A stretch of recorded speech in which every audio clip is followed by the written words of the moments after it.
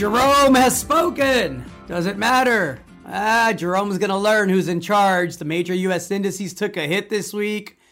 Gold can't hold that $1,800 level. Closed at $1,799.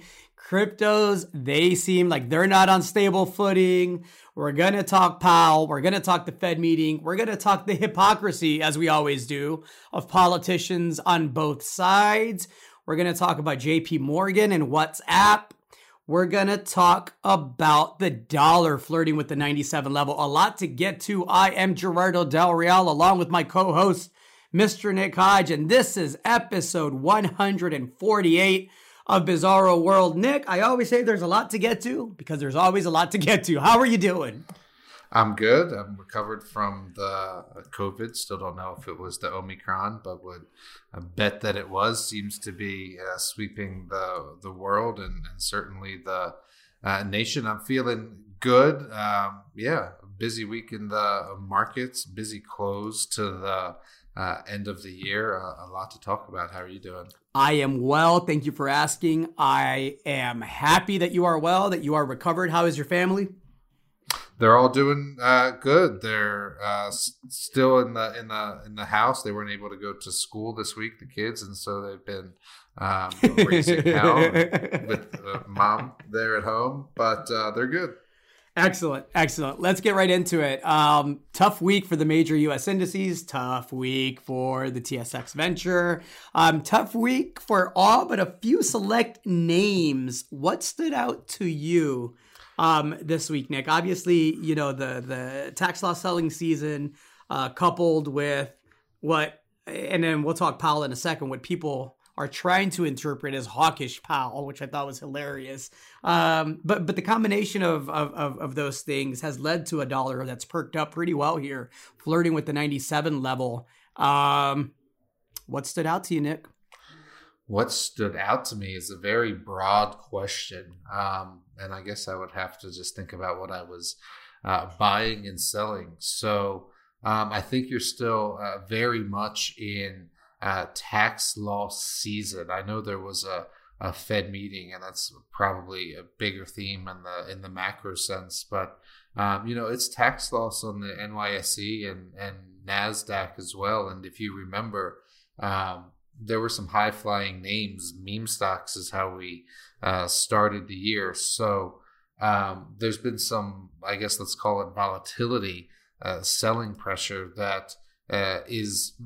Call it a sidecar to the Fed meeting that we had this week, which we'll get to. So what was I buying? I was buying cannabis stocks. And I told you that's how we ended the podcast last week. You asked me what I was looking forward to, that I was going to watch cannabis stocks, and I was, and they're getting absolutely decimated. So some of the largest multi-state operators in the U.S., even Canopy Growth is down at 52-week lows, like as we speak, put in, this second, third week of December here. So I was in the market buying the cannabis stocks. I don't think you're getting a real clear picture of the entire market right now, given that it was Fed week, given that I don't think the market believes what Jerome was saying, given that there's, the world's about to shut down for 2 weeks. And so I don't want to base a lot of, longer term or even, medium term comments on the action of this week. I think that you should be doing typical year-end stuff, right? Getting your portfolio ready for a new year in as much as buying and selling tax loss positions, cannabis on the buy side, and then on the tax loss side, mining names for me that didn't quite do as well. What stood out to you? Wrote a big check, relative to my weighting already in my portfolio for Patriot Battery Metals. It now looks like the labs are a bit delayed, and we're going to get results here the first week of January on, 3 additional holes. I continue to insist that that company's on to what I believe will end up being a pretty significant lithium discovery at a time where we absolutely need, and the market is rewarding significant lithium discoveries. It's funny. I had a conversation with a gentleman from, well, I'll say one of the bigger institutions, very well known in the resource space, right? And I mentioned Patriot, I mentioned the news release, and the institution said, well, if that's accurate, if what's in that news release is accurate, then they're on to something significant, but we want to see cross sections, right? And so I immediately reached out to the company, and the company was very receptive and said, yes, we rushed the news out. We didn't get the cross section out because of how meaningful we thought that first hole was. But the next release, you can definitely expect those.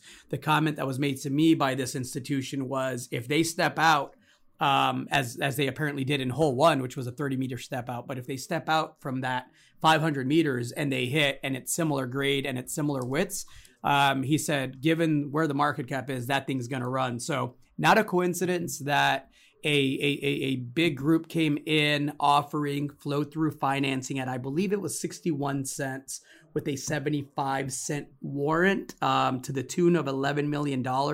It initially wasn't going to be 11 million. It was going to be a little bit less. And even with the upsized financing, a lot of people were left out. When they announced the financing that morning, I joked on Twitter that people are going to start figuring out really soon that they're not going to be able to participate. That's exactly what happened. The stock sold down, to 33, 34 cents, right where the financing was on the hard money, right? The non-flow through, which was a small percentage of it, but immediately they went in and they bought it back up, and it closed today here at the 46-cent level. And look, $11 million of flow through tells me one thing. It tells me the company is dead serious about drilling this lithium discovery out, and don't discount the potential for a gold and or copper discovery, which is actually where the bulk of the 14 holes went. 10 holes went towards the gold and the copper, though the geology there is less understood than on the lithium side of it. But right now, rightfully so, the lithium's getting the bulk of the attention, and looking forward to that. So bought some in the market, wrote a hefty check in the financing, voluntary 12-month lockup. This isn't something that we're going to 4-month in a day it. The big group that wrote the $11 million check, also voluntary 12-month lockup. That tells me they're serious about financing and helping move this project forward. And I am pretty convinced that this group is going to get the word out once we get the next set of results. So long-winded way of saying, I bought more Patriot battery metals. That's what I was doing this week. It's almost like they're long-term bullish on commodities, Gerardo. Imagine that. And speaking of long-term bullish on commodities, Leading Edge Materials has been a frustrating holding for me because it's one, so undervalued, but it's been so undervalued for a long time, right? So it was nice to see that stock up some 13-14% here at the close during tax loss selling season. That touched the 52-week high. Very few stocks are doing that. And it did so on the back of an announcement by Northvolt that it'll be building Europe's biggest lithium plant.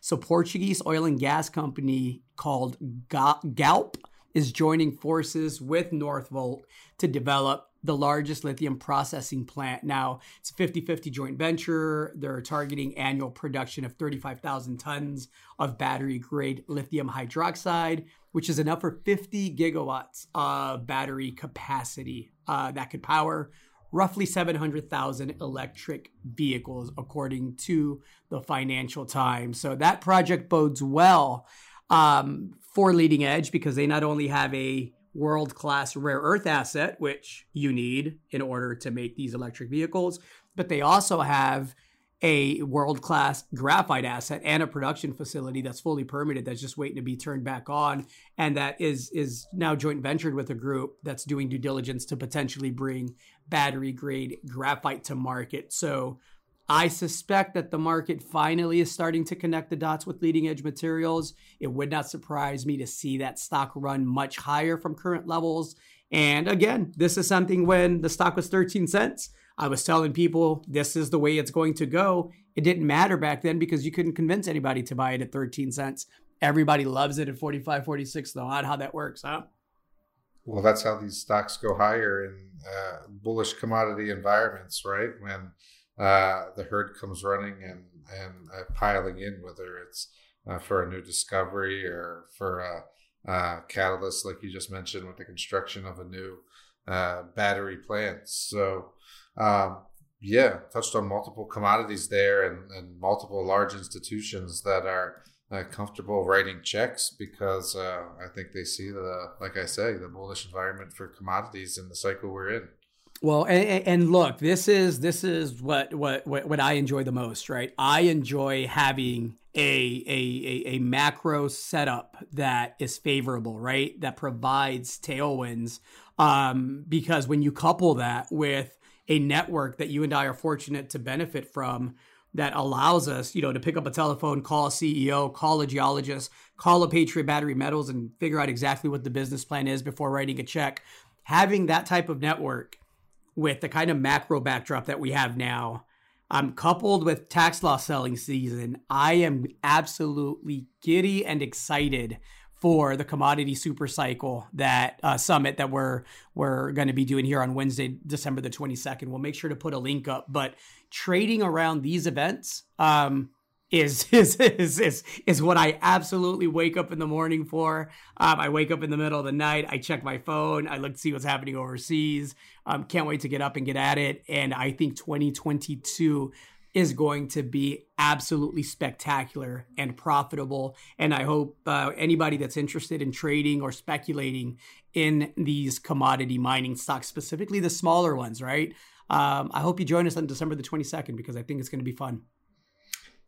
You mentioned the macro, and that's one part of the strategy that we will go over in that summit or that event that, as you mentioned, is on December 22nd. And then there's two other parts, obviously, of a three-part strategy. There's what we're calling the micro, and you described some of it there, the network, some of the company-specific stuff. And then there's the trigger, which you look for, like you said, trading around some of these catalysts that are ongoing, whether it's drilling or whether it's economic assessments, whether it's partnering with a battery maker or a larger company to help process whatever you're working on. And so I guess that's one thing. And then the other thing is that it's ongoing, like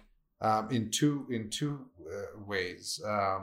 One, the super cycle itself lasts for years, typically 10 to 15 years on the upswing before selling off. But then with individual companies, there's often multiple opportunities, right? Because it takes a long time to bring a mine online. Certainly from a greenfields discovery, there's a whole oftentimes 10-year checklist of things that you have to do, from drilling and proving it up to working with local communities to gain approval, to getting financing, etc. And so those are the catalysts that we look for when trading around these positions, and those will be what we're highlighting and what we're revealing in the Super Cycle Summit. And then you're going to go over a couple of the names that you like here in late 2021 and headed into 2022. And so we'll be sending it out to everyone on the 22nd. So they should make a note to keep an eye for their inbox. It'll be in the morning, 11 a.m. Eastern time. And we look forward, obviously, to having as large of an audience as possible. Absolutely excited for that. Again, I think the timing is absolutely perfect. There's a gold stock in there that's trading near 52-week lows. That's going to have a very busy 2022. There's a copper gold stock that has 4, 5, 6 rigs turning in 2022. I think it's on to being taken out here in the next 12 to 24 months. We're going to make money on that before then. I could go on. There's commodity exposure ranging from gold to silver to lithium to copper. A lot to like. Excited for 2022. I almost don't want to go away for the break, although I'll enjoy the family and friends time. But It's gonna be a long week with the markets being quiet and the lack of news flow. Obviously, it'll allow us to get a lot done as we tidy up, loose ends here for 2021. But yeah, 2022, I think is going to be phenomenal. I'm with you. I mean, I got a lot of food to cook on Christmas Eve, but certainly going to be working next week and chomping at the bit the week after that to kick off 2022 and get tax loss behind us and get back to doing what we do. Absolutely. Looking forward to it. Gold, it held in there despite a rising dollar, right? It bounced back to that. I mean, we said this last week. It seems like 1800 is kind of like the magnet, right? If it goes too far one way, it pulls back. If it goes too far the other way, it pops right back up. Sure enough, it closed at 1799. Copper had a nice little resurgence back to 431 after touching lows of, I believe it hit as low as 422, 423 earlier in the week. The dollar, again, as I mentioned, flirting with that 97 level, 96.66 is where it closed today. Are you, I know we're bored with the gold price, but are you impressed with the resilience given the dollar strength that we've seen? Yes, and I think you saw strength this week. You know, if it's been trading in a range, it went to the top end of its range this week, back up closer to 1800, like you say. And so it's down 8% for the year, I think right around there, give or take 1% on today's action. But you've got to remember, and we've said this a lot, that it's historically high, right? You're still seeing M&A in the space. You're still seeing good earnings from the gold mining companies, but nonetheless, you know, relative to other sectors, crypto, tech, energy, gold has just been left out this year. And so in that respect, a lot of names have been left out that have quality results, right? So, and it's still not breaking out, right? Like you mentioned, it gets right to the top of that range, but fails to break out above it. And so that's obviously what needs to happen for gold to get some attention. And it's not happening yet. But to answer your question, it hasn't broken down in the face of a dollar that's strengthened and rates that are still going sideways, if not weakening as well. No, look, and again, take advantage of these rates. You know, I not only refinanced one place here recently and immediately put it into the market because that's what I do. I'm doing it on my second place. I mean, with property values being what they are, if you're fortunate enough to have, some decent equity, and your rate's a little higher because maybe you took on a mortgage, years ago when rates were higher. Rates are falling. And again, given the macro setup that we have now, it's not extremely difficult to do well for yourself, speculating in the commodity space and or other sectors like you do, Mr. Hodge. Or, the other thing that you can do is you could just be like Nancy Pelosi, right? Where you just get to be a member of Congress and you get to directly influence law and legislation that affects companies that your husband, not her, of course, right? That your husband owns, which it's absolutely nuts to me that this is still legal. I applaud AOC, Alexandria Ocasio-Cortez, earlier this week. She broke ranks with the party and, criticized Pelosi for not reporting insider transactions. There's information out there that her husband, is making millions of dollars exercising options in tech companies that she regulates. And so,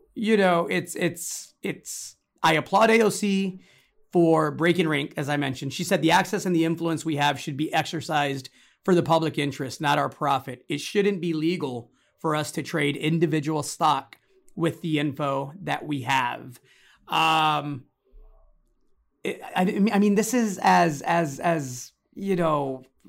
a fuck you to the American people as it gets out there, short of not funding veterans or not funding firefighters, or we'll get to this Oklahoma bill on the way slavery is taught, where they're threatening to cancel funding from schools. But close to those things, this is just a slap in the face to me as an American citizen, as a taxpayer. I don't want my elected officials trading, or their spouses trading, on stocks that they are affecting legislation on. It seems so out of tune, and it just shows you that neither party really cares.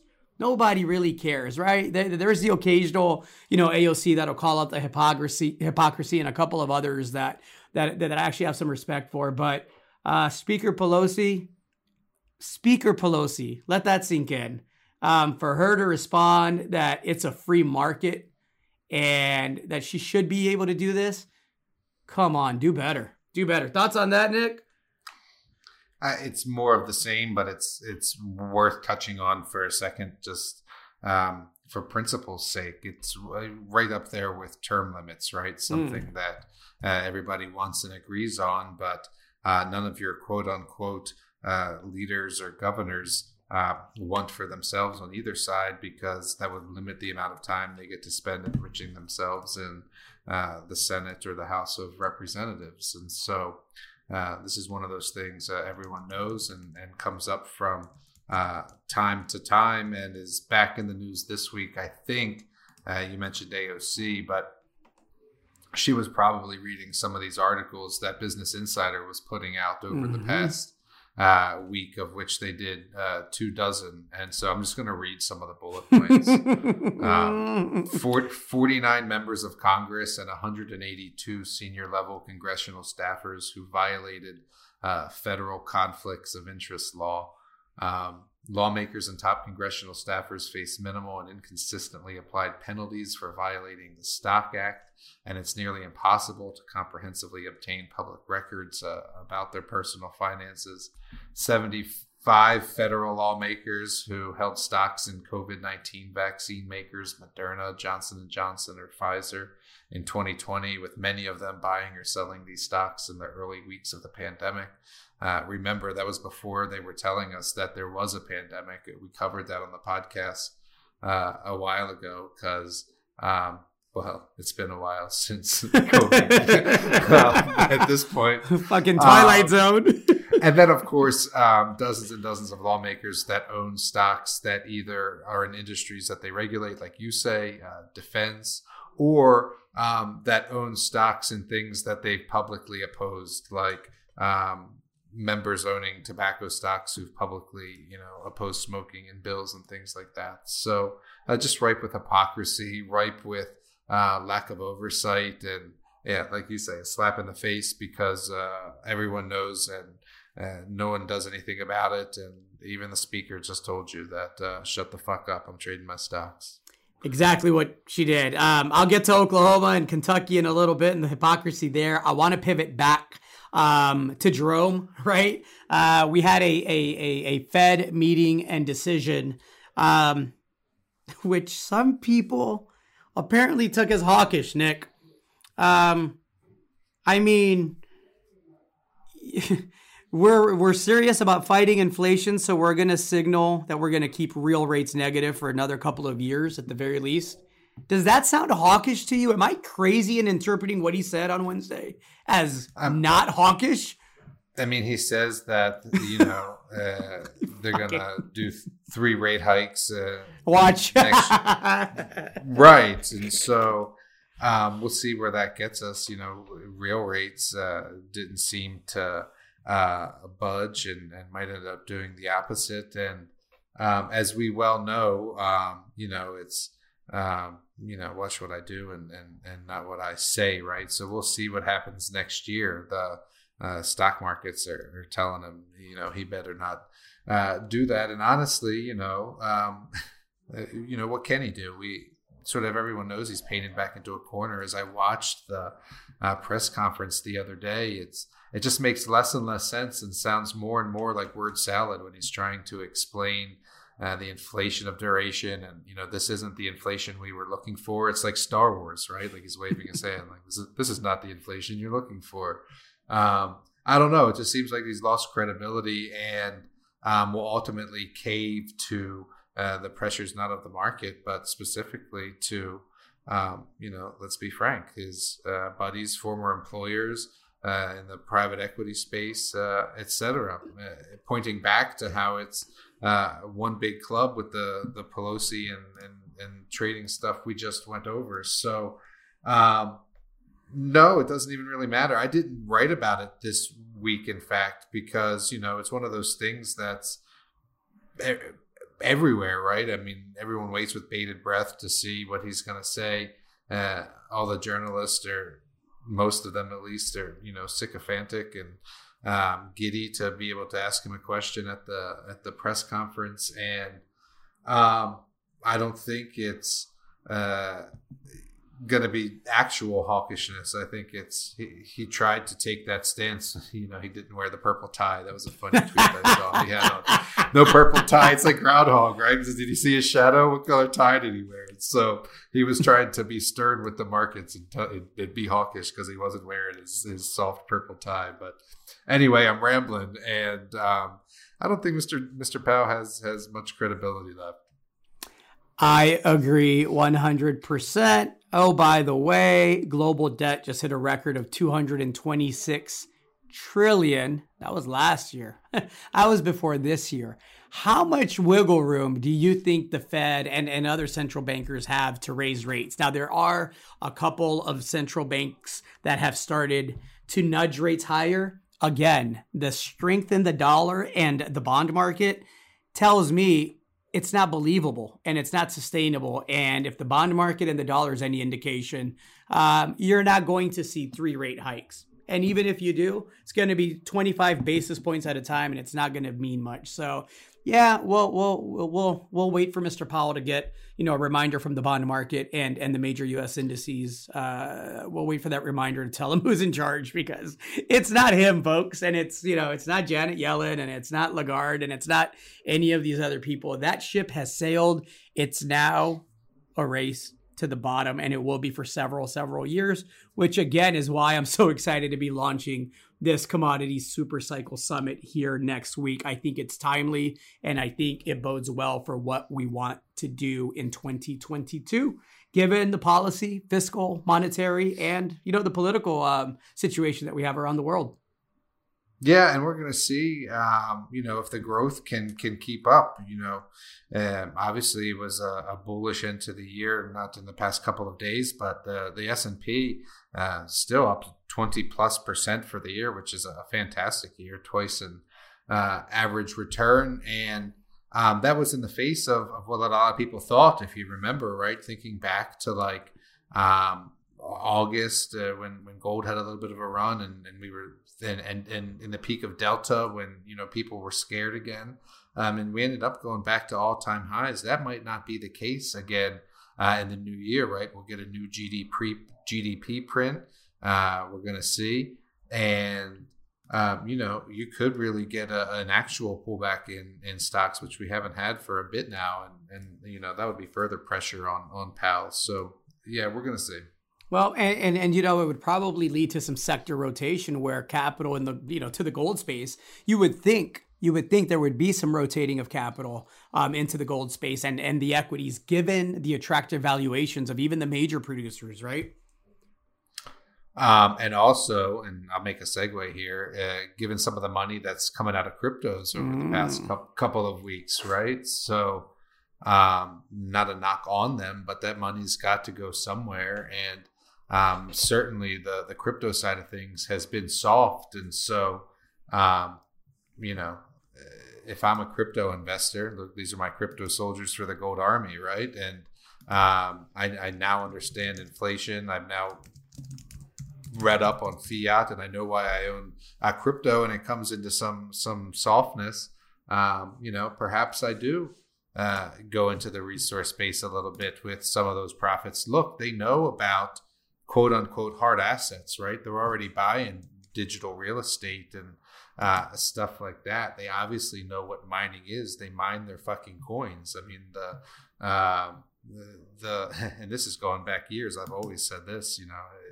How ironic is it that the logo for a Bitcoin is a gold coin, right? And so, anyway, it's not a far stretch to see some of the crypto money coming into the resource space, specifically the precious metal space, for the same reasons that they're in crypto.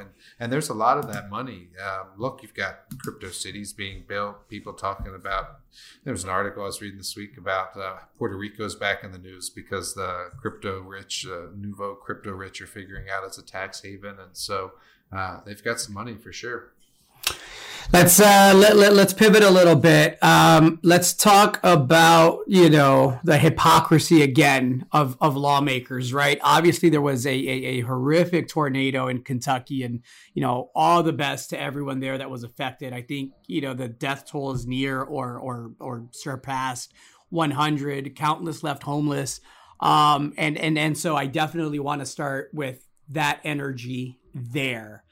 Separate from that, I want to talk about hypocritical lawmakers who make it a point to talk against federal dollars, taking federal dollars, and campaign against the other party for wanting to provide funding for situations like this. And then when something happens, senators like Rand Paul, who once upon a time had some integrity before he started getting beat up by his neighbors. Fucker.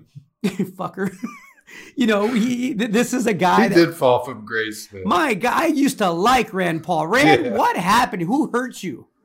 Like, not literally, like, who hurt you? Like, emotionally, right? You used to have a soul and a spine, and, I thought, hey, chip off the old block like his pop, and nothing could be further from the truth the past decade or so. But Rand Paul is a great classic example. Cruz is the other one.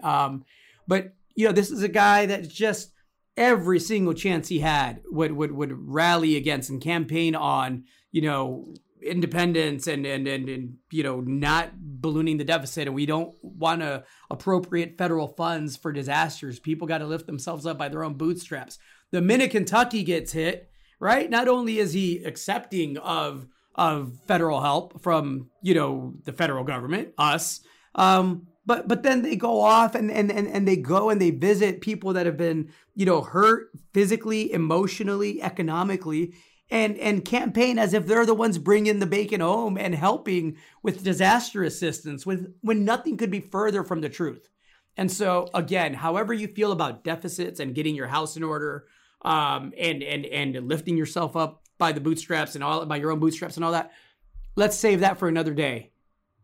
Be consistent, be accountable. It's all I ask out of people, whether it's myself, a politician, a friend, whatever. Just be accountable. And this, again, just like the Pelosi thing, it just doesn't pass the basic decency test, right? Last week we talked about Bob Dole and getting the free lunches for kids in Kansas. And this is sort of what I was talking about, right? Where you've got people who, rail against government spending and handouts on the one hand, and then seek them with the other hand. I mean, that's the definition of two-faced, right? Saying one thing and doing the other. And unfortunately, happens all too often with politicians. So I was going to talk about the Black Rifle Coffee Company. I don't know why that popped in my mind. Do you know what that is? No. Have you seen the Black Rifle Coffee Company? Well, it's a stock, and I actually didn't know that until recently, but it came public recently. It's a coffee company that's like that. I guess, for lack of a better explanation, bills itself as sort of the anti-Starbucks, right? So it's like the conservative coffee, basically. They sell it at Cabela's, and they have a whole like apparel arm. Like a lot of people you'll see, conservatives who now wear like the Thin Blue Line shirts and Gadsden flag shirts, which they've completely usurped and bastardized. But that's another conversation too. They also wear like Black Rifle Coffee Company shirts. BRCC, is that right? Black Rifle Coffee Company. Yeah, that's like the acronym, and they also have a logo. And so it's a whole like culture thing, right? Like if you were to just imagine like Trumpsters or the January 6th crowd, like, Black Rifle Coffee is their coffee. It's like the militia coffee. It's founded by a former veteran, and he leverages that veteran status to sell his coffee, basically. And it's getting really popular. Like all these big time. Sorry, I'm going on about this, but no. This is great. This is interesting. All these big time hunters and conservative people, country singers and things like that, co-opt this. They help them brand it, and they're helping them push it. And the sales have been obviously going quite well. The stock might even be a good one to buy. But I just love the positioning of the culture of it is that like even our coffee is partisan now, right? Like you have like an anti-Starbucks coffee brand that's super popular. And I guess the point I was making is that I was reading an article, and I don't know why my brain tied this together, about how Cabela's and Bass Pro Shops are like the most subsidized corporations. They get federal dollars because they're considered like regional anchor stores. So people drive over a certain number of miles to go to them. Right. And so they get federal dollars because of that. And anyway, it's like that's like the main outlet for selling this coffee, right? So do you think like the Black Rifle Coffee crowd is the federal subsidy crowd? No, but do you think they realize that they're buying their conservative coffee from like the most subsidized retailers in the country? No, and that's what I was talking about with the ranchers last week, right? Like they rail against certain things and don't realize that in some cases it's their conservative elected officials that are helping the meat packers and processors squeeze the ranchers out, right? And so it's just misguided. And when you talk about the federal pork in Kentucky, I think about the Black Rifle Coffee consumers for some reason. Very, very interesting. Yeah, again, I've said it 100 times on this podcast. If there was an ETF that I could have created, or a product I could have created to short the political class, mostly on both sides, I would absolutely be writing checks for that. Speaking of checks, JP Morgan just got hit with a $200 million fine. What's $200 million to JP Morgan, right? Did you hear about this one, Nick? I did, and it's also more of the same. Go ahead. Yep. Nope. That's you nailed it. You hit the nail on the head there. I was gonna say it's not just politicians. It's not just Republicans, and it's not just Democrats. It's the corporations too, and it's the banks. And so what they did is they allowed employees to use WhatsApp. And WhatsApp, for those of you that aren't familiar, is an app, as the name suggests, that allows for, or allowed at one point, for encrypted communication. So JP Morgan now is having to pay $200 million in fines to two banking regulators to settle charges that its Wall Street division allowed employees to use the app and other platforms to circumvent federal record-keeping laws.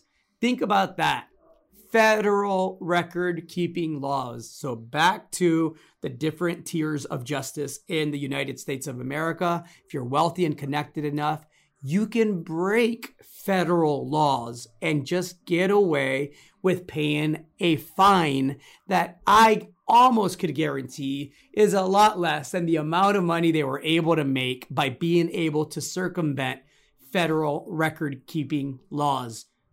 Sick little circle jerk, if you ask me. That's exactly it. And so, I've been railing against this for a decade now, right? Where there's a million things you could cite, going back to manipulating LIBOR or the subprime mortgages and derivatives that led to the global financial crisis, to HSBC and others laundering money for terrorists and drug lords, Wells Fargo creating accounts, or the countless other scandals that that bank has been involved in, and it's always a snafu or a skirted the regulations or evaded federal oversight. It's never broke the fucking law, right? And no one is ever sent to jail. And this is a theme, right? Nobody went to jail for 2008 either, unless you ran a giant Ponzi scheme, but not members of banks. And so, yeah, you get to pay a fine. And it's another one of those things, like everybody knows that it's out there, just like everybody knows that people go to Congress to get rich and trade on those things and trade on insider information and the industries that they have oversight of. And then from there, you have to talk about the revolving door, right? Because like, who do you think are the oversight bodies? Like, who fined JP Morgan? The SEC? Well, like, who's the head of the SEC? Like the guy that was formerly at Goldman for like 20 years. And so, right. And just like Powell, I was talking about his private equity connections, right? And that's your revolving door, where it's like, you go on, after you put in your little bit of time on the private banking side, or the equity side, then you go to the regulatory or the oversight side. And in some cases, and I've talked about this on the podcast, that's the strategy of the companies, is to send mid-level bankers or insurers or whatever it is into the government, into government agencies that regulate those industries, so they can learn all the loopholes, and that's how the revolving door goes back and forth. So yeah, I mean, that's exactly what it is. The JP Morgan gets to pay a fine, as they always do, for manipulating precious metals and interest rates or whatever it is. And for the kind among you that look at this bastion of it's an institution, right? This bastion of financial innovation that is JP Morgan, supposedly, and are thinking, well, I'm sure it was just some low-level employees that were just not compliant. No, it was the managers and the senior personnel responsible for compliance that used their personal devices to communicate sensitive business matters. That's what the SEC said. So this is going on at the highest levels. The Pelosi's of the world, they don't even try to play it off anymore. The JP Morgans of the world, they don't even try to play it off anymore. They just wait for their buddies to tell them what it's going to cost to make it go away, and they make it go away. Like the Epstein case, where there was bankers and politicians' names that came up in there, huh? That's interesting how that happened. Like the files, the hard drives that are not going to be released in court and not going to be made available. Yeah, I could go on. Don't get me going there. Yeah, I'll leave it alone there. It's getting long in the tooth here, and I don't want to get on a rant because it's going to be a long one if I get going. Well, we can do it next week because we'll have to follow up on the Maxwell trial. We won't let that slip away, which they're obviously trying to do here during the holiday season. So, and we've got awards to give out. So there's no lack of things to talk about in the next couple of weeks. No lack of things to talk about at all. Did you hear about the Oklahoma Republican who introduced a bill to limit how slavery is taught in schools and is threatening to pull funding from schools that don't teach it the way he wants it taught if this bill passes? Did you read about that? I did not. How does he want it taught? So a new bill that was proposed in the Oklahoma state legislature would limit how slavery is taught in schools and ban teaching that one race was the unique oppressor. It also wants to ban the phrasing is that another race was the unique victim in the institution of slavery. I will let the brightest amongst you figure out who he thinks would be the unique oppressor and who one would assume was the unique victim in the institution of slavery. He also wants to prohibit the use of the 1619 Project, which was a journalism project, a long-form one, by the New York Times that examined slavery's role in the founding of America. That's a no-no for him. You're not going to make up your own mind about who was right and who was wrong and why it happened. And God forbid you form your own opinion and actually pick up different types of literature to try to figure out, make your own mind about what happened and why, right?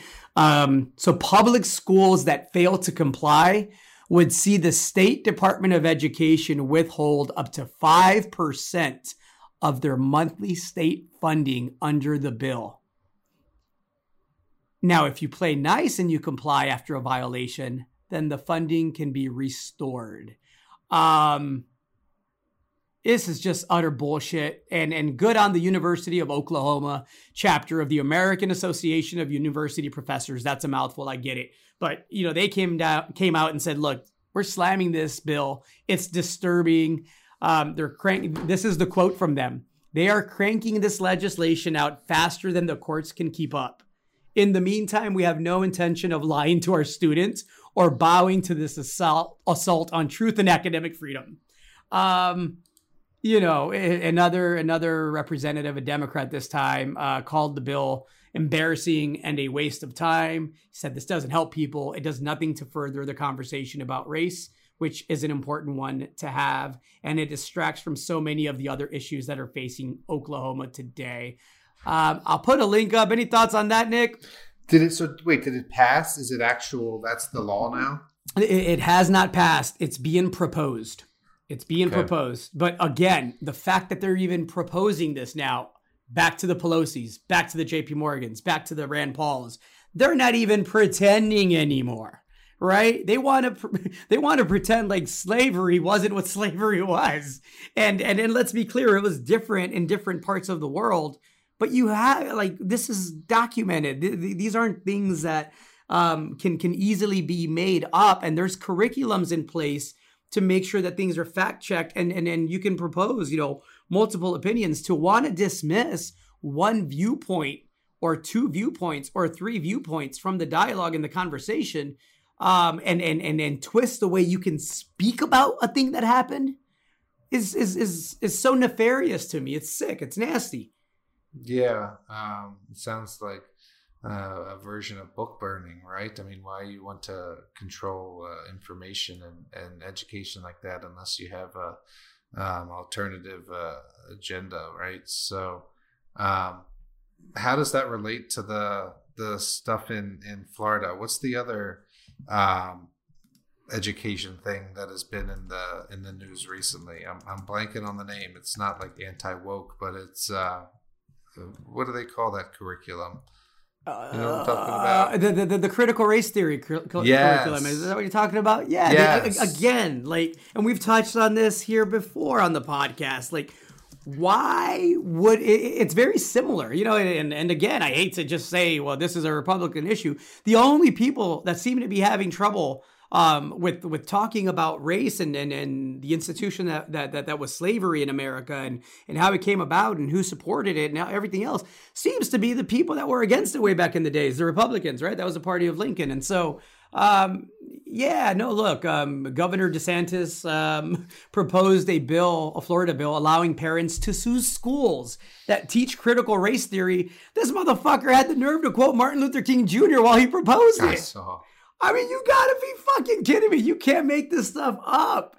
It's called the Stop the Wrongs to Our Kids and Employees Act, or the acronym, you guessed it, the Stop Woke Act.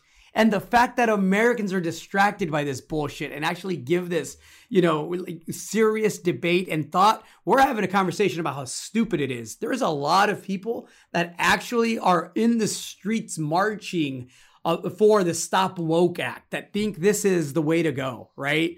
And so, DeSantis said, quote, in Florida, we are taking a stand against the state-sanctioned racism that is critical race theory. So he's calling critical race theory the state-sanctioned racism when critical race theory seeks to talk about the institutional racism that occurred.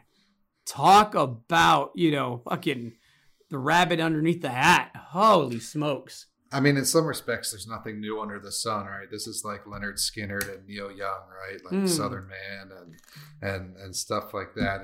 And in other respects, but still in similar veins, it's a classic divide and conquer, right? And that's what I was, or at least it's what I intended to hint at with that Black Rifle Coffee thing. Like even our coffee is divided now, right? Like now we have to have divided. Protests about how to teach history and social things and stuff like that. And meanwhile they're inflating the costs of goods, profiting from it, etc. It's sort of like, look over here. And at least that's how I view that, because so much of that stuff is inconsequential to your ultimate upward mobility and, quality of life, at least how I view it. And what do I know? This is, to me, the modern day Colosseum, except instead of bodies, fighting against other bodies and the people in the Colosseum being entertained by the violence and the brutality that was. This is the 2021 version with people's minds, right? Where they try to tell you that the sky is green, and even if you see that it's blue, no, it's really green. And then you have two groups that end up fighting about whether the sky is green or blue, and it turns out it's fucking nighttime, right? Critical race theory, just for anyone that is unclear about what it is. It's a decades-old academic concept and legal framework that examines America's history of racism and how it continues to affect the U.S. That is it. Now, we can have a conversation about what should be included, what should not be included. That's not what's being voted on or being voted. No, they don't want to have the conversation, period. And in places like, Oklahoma, they want to have a firm grasp on the words you say, the ideas that you put out into the world, and the way that students are taught and learn about history. And it's a slippery slope. It's dangerous. And again, I think it's the modern day Coliseum, just using people's brains or lack of. Bread and circuses, stimulus checks and protests. Yeah. Yeah. Did you see the Nancy Reagan memes? I haven't. I've been so out of it this week. Okay, so I won't get into it because, she's probably somewhere resting in peace, and, she taught me to just say no, but apparently Nancy didn't say no often in her younger days, pre Ronald. Surprise. And so there's a quote that was floating around, and just for if you have kids, like, ask your kids to turn this down right now, and if you're a kid, cover your ears, kids. 5 seconds. All right, so for the rest of you, if you're easily offended, you should go away now. It was nice of you to listen to us this week. I'll wait another 2 seconds. All right, so apparently Nancy Reagan was a throat goat. Who says this? Is there corroborating evidence? Yes, just Google Nancy Reagan throat goat, everybody, and you'll get the full breakdown of Miss Reagan's many talents. Apparently, I mean, pretty well documented, pretty well corroborated. And man, I tell you, there's a lot of pictures now. And then this is where the memes just had me dying. I was in stitches, Nick. There's so many different pictures of Nancy Reagan, like sitting on Mr. T's lap, or Ray Charles or Sammy Davis Jr., both next to her on each side with just the biggest smiles on their faces. And, Twitter being Twitter is going to do what Twitter does, but it was absolutely hilarious. So this comes from a book from a lady that did a documentary on her. And so supposedly she had the best blowjob game in Hollywood's MGM backlot. that was what was documented in the book. And so I'll put the article up. I asked the kids to go away. I asked the sensitive people to go away. I thanked them for listening. So I will put the link up after saying that I wasn't going to do so and not talk about it. She knows about the trickle down, as it were. The little gag, little tingly thing on the back of her throat, Nick. There's one of her holding hands with Pete Davidson that just had me dying. Oh, that's funny. Oh, man. Mr. Hodge, it's been almost an hour. I know people have things to do. The holidays are coming up. I hope everybody has a phenomenal Christmas, a phenomenal holiday, whatever it is that you celebrate. Just be kind. Have a great time. Please be safe. You won't listen to us until after the holiday next. So I wish everybody all the best and just a great end to the year. And get ready. Get ready for an exciting 2022. And please, by all means, put December 22nd on your calendar for the Commodity Super Cycle Summit, because I think it's an important one, and I think it's gonna, make us some good money here in 2022. Nick, anything to add to that? That's it. Same sentiments from me. Happy holidays to everyone. Get your last minute shopping done. Get your grocery list made and crossed off, and get your butt in front of the computer on December 22nd at 11 a.m. Eastern Time. Do it. A rest in peace to Vicente Fernandez. For those of you not familiar, this was a childhood, icon, a hero of mine. He was a gentleman that had a 7-decade singing and acting career. Over 56 million albums sold, was in over 36 movies. Very few people captured what it was to be Mexican from a rural community, from someone that was seeking upward mobility, as he did. And it's almost unrivaled for anyone to have a 70-year career in the business, both in the movie space and with the music. I've fallen in love to this man's music. I've fought to this man's music. I've had one too many drinks to this man's music. A true legend that will absolutely be missed. So rest in peace to him. And on a happy note, everybody, have a great Christmas. Enjoy the holiday. Nick, say something nice. Send us off. This was Gerardo Del Real along with Mr. Hodge on episode 148 of Bizarro World. Send us off, Nick. Yeah, Feliz Navidad.